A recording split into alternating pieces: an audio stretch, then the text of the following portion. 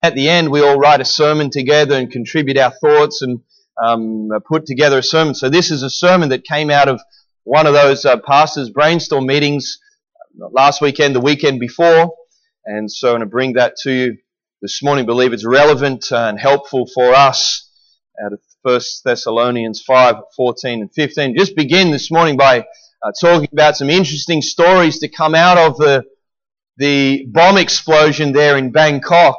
And many of you would know that on Monday night, last Monday night, 7 p.m., there was a bomb explosion in Bangkok at a shrine there.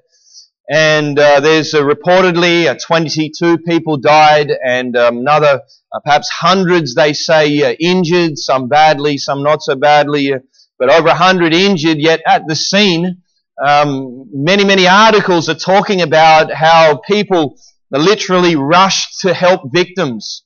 That I believe it was a Hindu shrine, I think, if I have the story correct.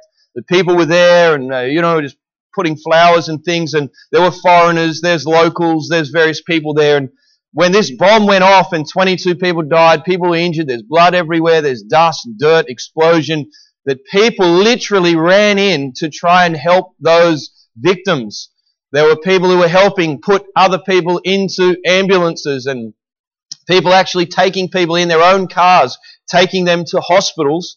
There were others who were getting bottled water and handing it out for free, and others just giving support to various family and friends and strangers that they never knew, just wanted to help. The local hospital, announced to the media that they needed Chinese Thai interpreters, and they were inundated with people, many volunteers, including tourists, who rushed to the hospital to help out. The taxi drivers were offering free rides for those who were injured to the hospitals. They called for blood donations. People started queuing up at the various points to donate blood because they wanted to help. And the government made compensation payments to victims available immediately after the attack. They said that they would cover all medical fees, workers' comp fees, cover for lost belongings, and families of those killed would receive compensation payouts and funeral expenses, all paid by the local government. And I was just reading through that article. It's quite a long list, and I summarized that down for you into a very short summary. But there is something intrinsic in the human personality that deep down people have a desire to help. And when it's really needed, people really are generous and helpful and considerate because God has built into the human personality a heart for people. And it's often not until we are faced with a crisis or get saved that these qualities actually emerge in individuals. I believe this crisis scene in Bangkok, it's a picture of the church. People with problems, others, we see people helping the wounded. There are those that are hurting. There are those that are injured. There are those that are rescued. There are some being resuscitated, those that are dying and literally being brought back to life. The church is a scene where people are being helped by other people. Each doing their part, each doing what they can, people giving, people serving, people loving, people listening and counseling, people correcting and preparing people for another day. So I want to preach a sermon this morning called The Blessing of the Brethren. I want to read from 1 Thessalonians 5, 14 and 15. I believe it has some revelation for us this morning.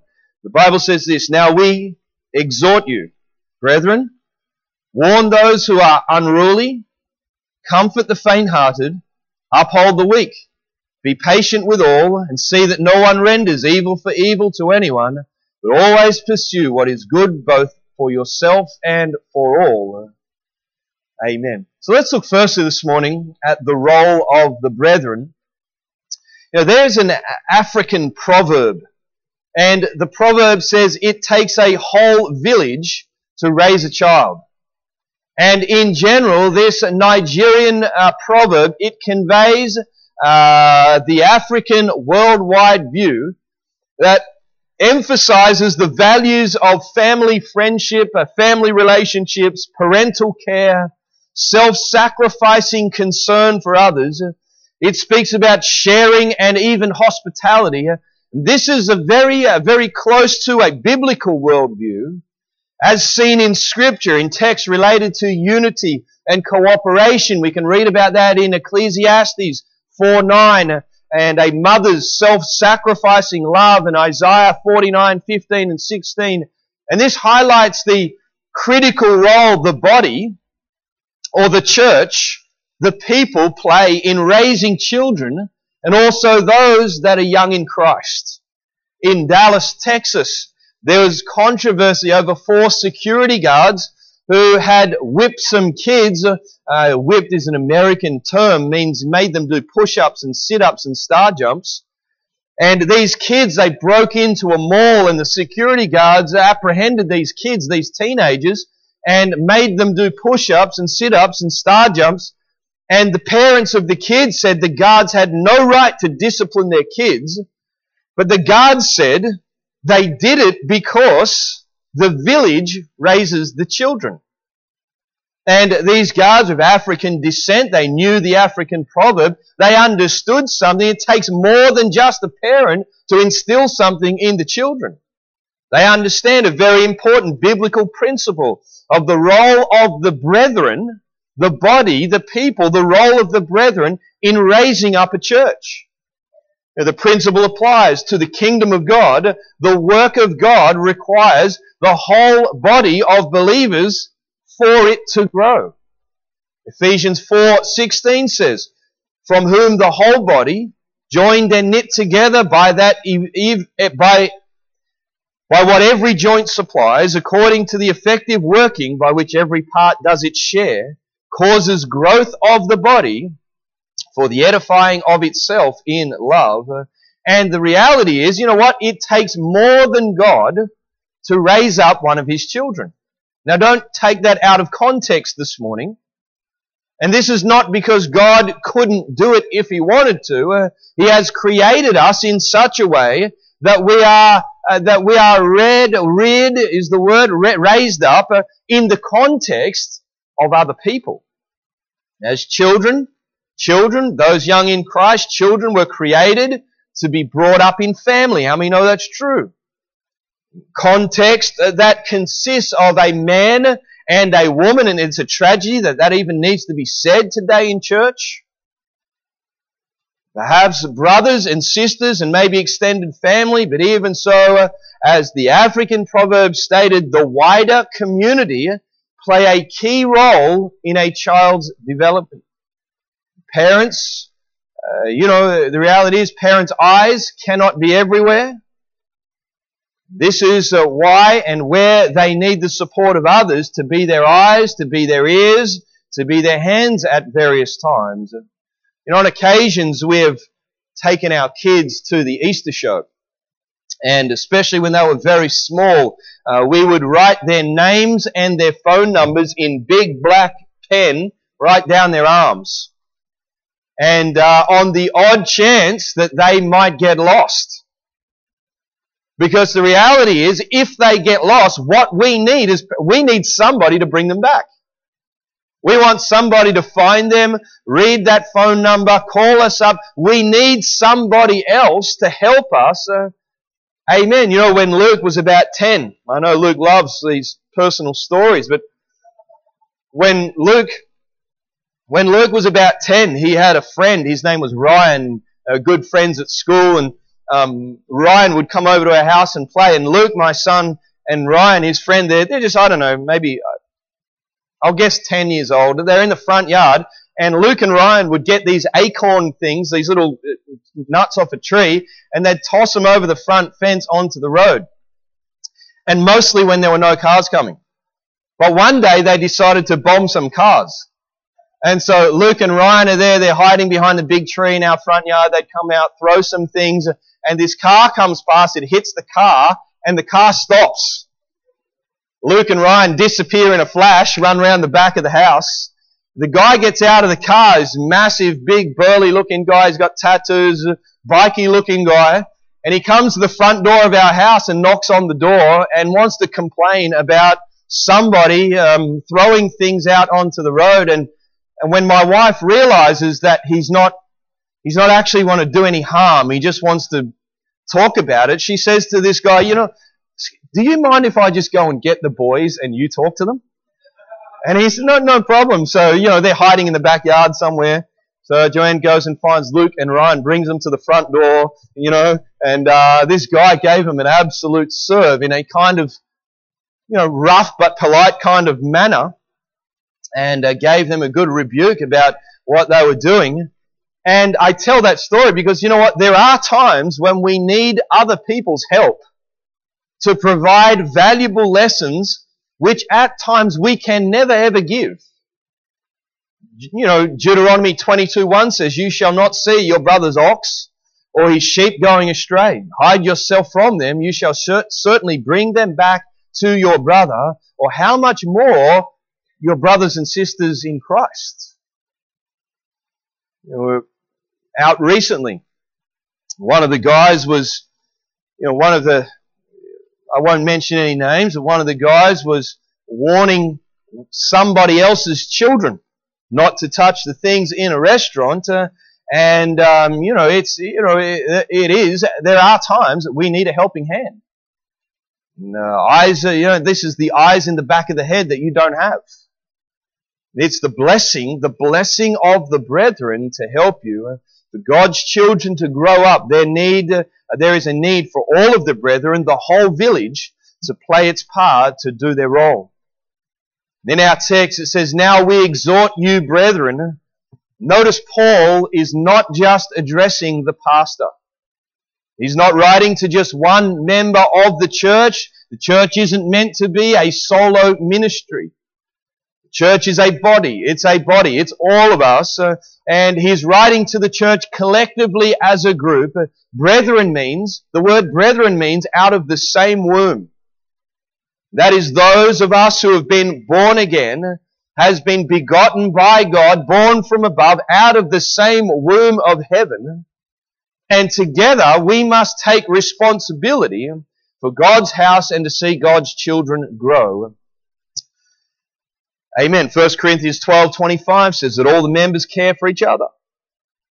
And my brother, my sister, here this morning, that you are called to take responsibility to love and care for each other and see that each other are maturing in God. Sometimes that requires sacrifice. Sometimes that requires service.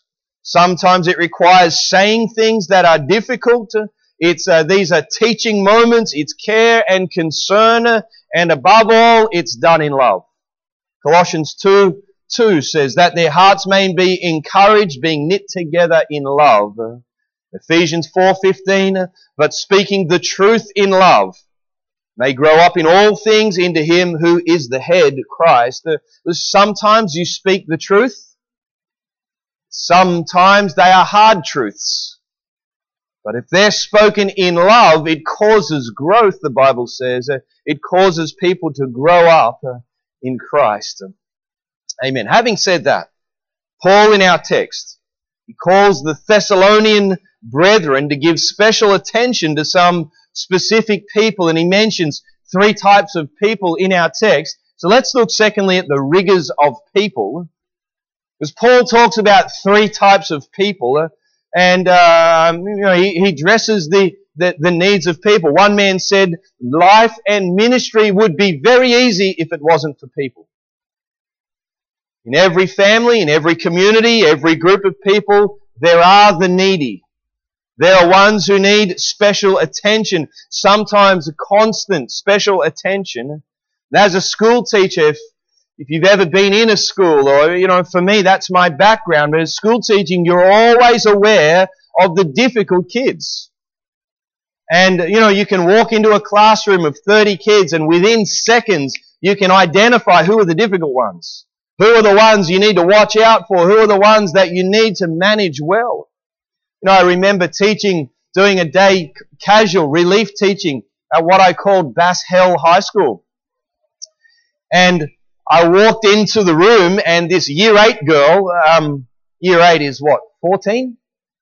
So the year 8 girl, I go to the front desk, I sit down, and she, from the back of the room, she calls out to me, "What in the blankety blank are you looking at?" And so I said, "I'm not sure. I didn't bring my dog book. I can't work it out." No, I didn't. That's what I wanted to say. That's what I wanted to say, but I didn't say that. It would have been funny, but but you know what? You realize very quickly who are the ones that you need to manage well, because there are people who have needs, and that's why there are others that have other disabilities and various. That's why we have support teachers in schools, because people have specific needs they need to be taken care of. Pastor Theo told me that many years ago, his dad, he was working for state buses and he suffered a heart attack on the job. And when he got better, when his body recovered a little, his employer couldn't just take him back to do his same old job.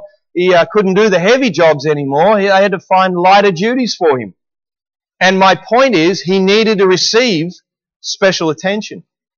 And this is true in God's family as well. In God's family, there are those that need special attention from us from time to time. There are 3 certain people that need attention, and our text clearly points to them. Let me point them out for you. Number 1 is the unruly. Well, this word unruly, it can also mean the lazy or the idle or the disruptive or those who will not work. And these are the ones who aren't carrying the load. These are the ones who are what we could call consumers and not contributors. They're not playing their part. They're not part of the village. They just come in and attend and shoot off. And sometimes the Bible says these people, they need some encouragement. They need some help. They need some love. They need some care. They need some attention to get them to become part of what God is doing. These are people who are perhaps not motivated. They need a little attention to help them in that arena. And also, this word unruly can mean the misbehaving ones. And obviously, nobody here, of course. These are people who are creating problems for the church, and the brethren are told to warn them. The Amplified Version says, "And we earnestly beseech you, brethren, admonish or warn and seriously advise those who are out of line, the loafers, the disorderly, and the unruly." Or in other words, we don't put up with any kind of behavior in the house of God, and sometimes we have to address those that are unruly. Had 2 guys come to church drunk, sat through the service, answered the altar call, and at the end of they came to the front. They're at the altar right in the middle, not in this church, in another church. Right in the middle, they prayed a sinner's prayer, and as the altar began to subside, they stood up and they pressed their foreheads together, staying at the altar. Everyone else has gone back to their seats, and they're staying there in the middle, perhaps a cultural thing, pressing their foreheads together and standing there, and everyone else has gone back to their seat. The altar is over, and one of the ushers said, "Guys, I just want to, just back to our seats." And they said, "We do it our way. We do it our way. Wouldn't let anybody speak to them." And how many know that's not right? It's not right. I had another guy tell me that he is God. Had others have told me they are Satan. They are. I think they are. I think he was. And, I say all that just simply to say, if someone tries to tell you something that is clearly unscriptural, you're expected to say something. You're expected to say something like, "That's not right." You do that in love, in care for them, that you'd be able to correct them, because the brethren must watch out for the unruly. The second type of person is the faint-hearted. That's those that are timid. Or the Bible says the disheartened, the ones who are perhaps afraid. And fear is a genuine and real factor in life, and it can be overwhelming. And their fear, some people's fear, has a great hold over them, and it's robbing them of joy and victory and progress in the kingdom of God. The body of Christ is called to recognize such of those and comfort them, to encourage them, to help them. And one of the words that describes the Holy Spirit in the New Testament is the word the comforter. That would comfort those that are faint-hearted. There are ones that need your time and your fellowship. There are those that need your prayers, and somehow we must find a way to strengthen them that they may be encouraged. You know, people can be very, very encouraged even with a word. Just a word. You know, you can be so encouraged, and people, you say, hey man, it's great to see you here this morning. People can be, you know, great job this morning, well done, great to see you doing that. You know, people can be very encouraged just to say, you know what, I'm praying for you. Glad you're here. You have to encourage the faint-hearted. And the third group of people is the weak. It says those that are feeble or fragile, without strength, maybe sick, without power, and these are often, we see this in new converts, and they often fall into this category. And if you consider a newborn animal, and what easy prey they make for a predator. Perhaps a lion, for example, small deer, antelope, whatever, baby born makes simple prey for a lion. There's no different to the newborn Christians, to the wolves and to the lions that seek to devour them, to the many temptations that are in life. There's so many things that are trying to take them out. The Bible says we must uphold them. Jesus said to Peter, feed my lambs. The New Living Translation says, take tender care of those who are weak. The Amplified Version says, help and give your support to weak souls. See, I want to encourage you this morning. We need to be all eyes and ears and hands when it comes to young believers. You have to consider yourself, is anybody with them? You know, you wouldn't have a baby, a newborn baby, and just leave the baby and say, well, God will bring him to church tomorrow. Is anybody with them? Is anybody taking care of them? We shouldn't have a new believer. We shouldn't have a guest in our service standing on their own by themselves. You ought to be thinking, you know, who's talking to them? Are they okay? What state are they in? Do they leave early? Do they shoot off? Do they need attention? Are they in fellowship? And if not, if they're not here, has anybody contacted them to see if they're okay? And so the last thing I want to quickly look at with you this morning is the reality of patience. Because working with people requires, if you haven't worked it out already, a great deal of patience. Patience is not the ability to wait, but the ability to keep a good attitude while waiting. Whenever it comes to relationships, patience must be an absolute priority. The very thing that Paul, inspired by the Spirit of God, uses to describe God's agape love is patience. He says love is patient. In our text it says be patient with all. And because we can be prone to compassion fatigue. You'll be prone to compassion fatigue, working with people, loving people, caring for people, picking people up, following people up, calling people. We can be prone to compassion fatigue, but Jesus implores us to be patient. We must exercise patience because people don't react or respond the way we would like them to or in the time we would like them to. We want them, we are impatient. We want people to get it now, understand it now, to work it out now, and not everybody works it out now. We're not careful. If we're impatient, we can blow people away. People need room. People need time. They need a place to grow and to change. And we call this grace. Patience is a component of grace. I often say to people, you need to find your pace and your place in the kingdom of God. And as long as you keep coming, God will help you. When we lose patience, we forget that God is working even in ways that we cannot see.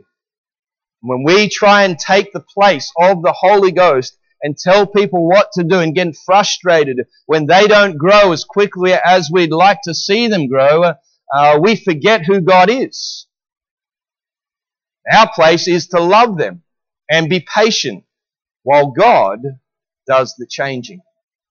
We can't, and we know you can't make people change. Only God can do that.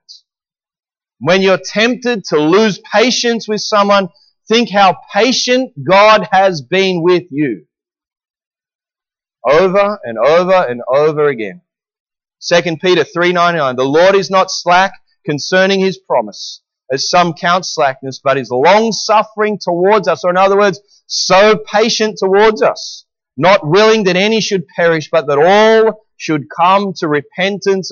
That is possible if you would maintain your patience. Have patience with people, and speaking this morning about the blessing of the brethren.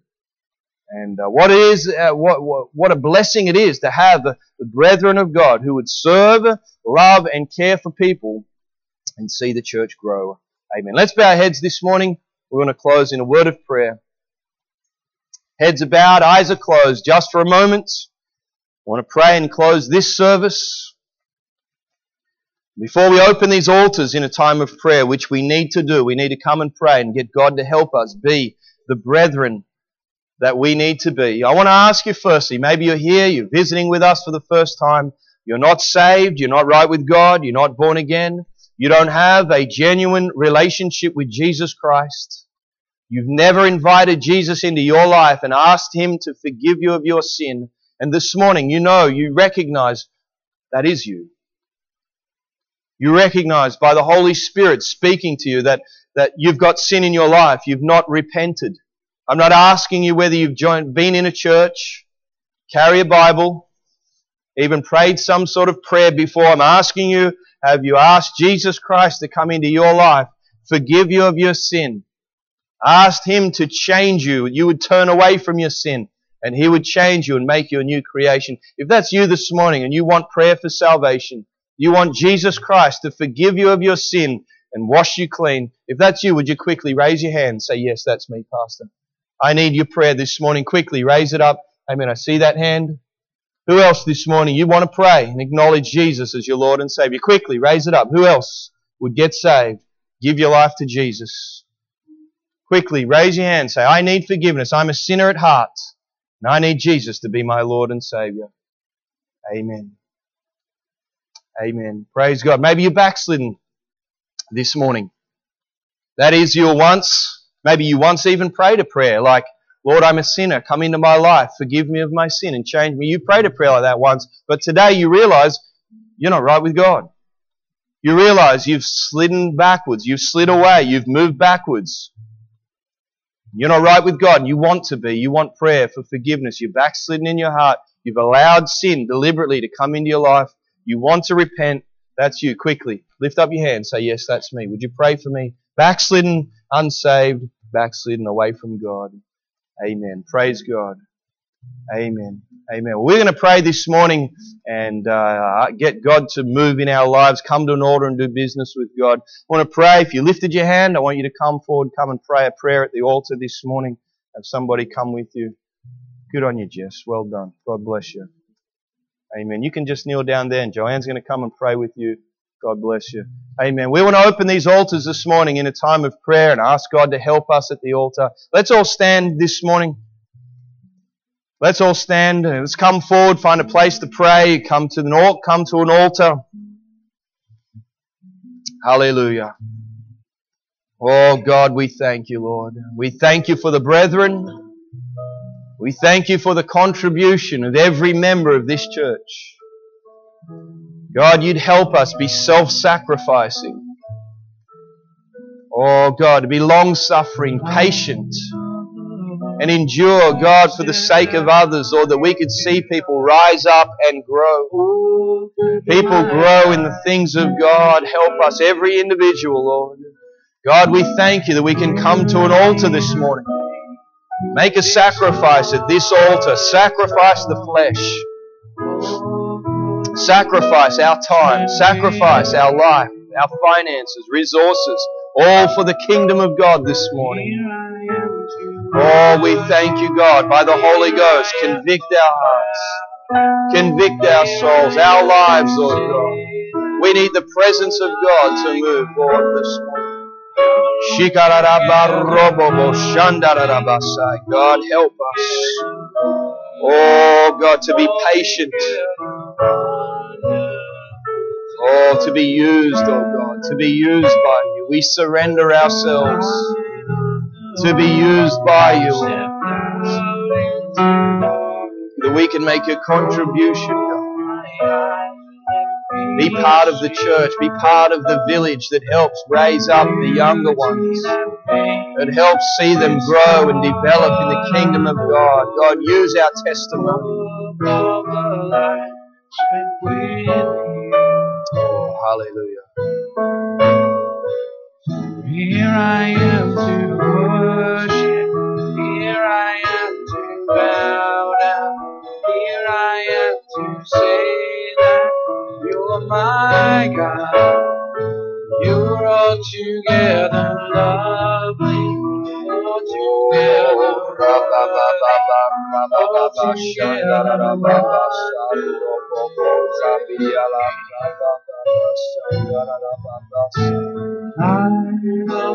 Oh yes, God, help us this morning, God, by the Holy Ghost. I pray for your blessing, God, upon every man, every woman, every family, every household that labors and contributes and works, oh God. I pray, God, I pray your covering and favor, God, upon every person.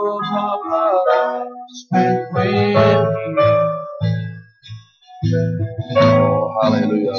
Here I am to worship, here I am to bow down, here I am to say that you're my God. You're altogether lovely, altogether worthy, altogether wonderful to me. So here I am to worship, here I am to bow down, here I am to say that you're my God. You're altogether lovely, altogether worthy, altogether wonderful to me. Hallelujah. Let's tell him how wonderful he is this morning in praise. Oh God, we thank you, the great and mighty God. I thank you for your grace towards us, God, that we can exalt and honor your name this morning. God, we thank you for all that you're doing here. Hallelujah. Hallelujah. Amen. Amen. I want to encourage you. We have a tremendous brothers and sisters in Christ here in this congregation, in this body of believers.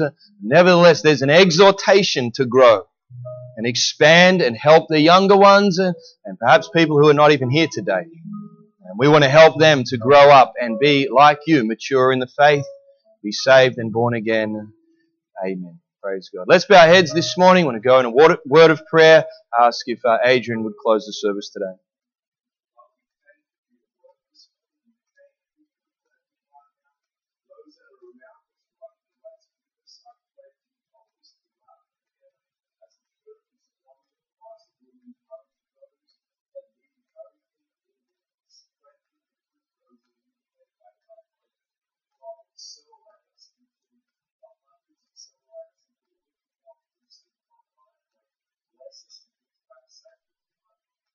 Yes, amen. Good morning. God bless you. Have a great day. See you.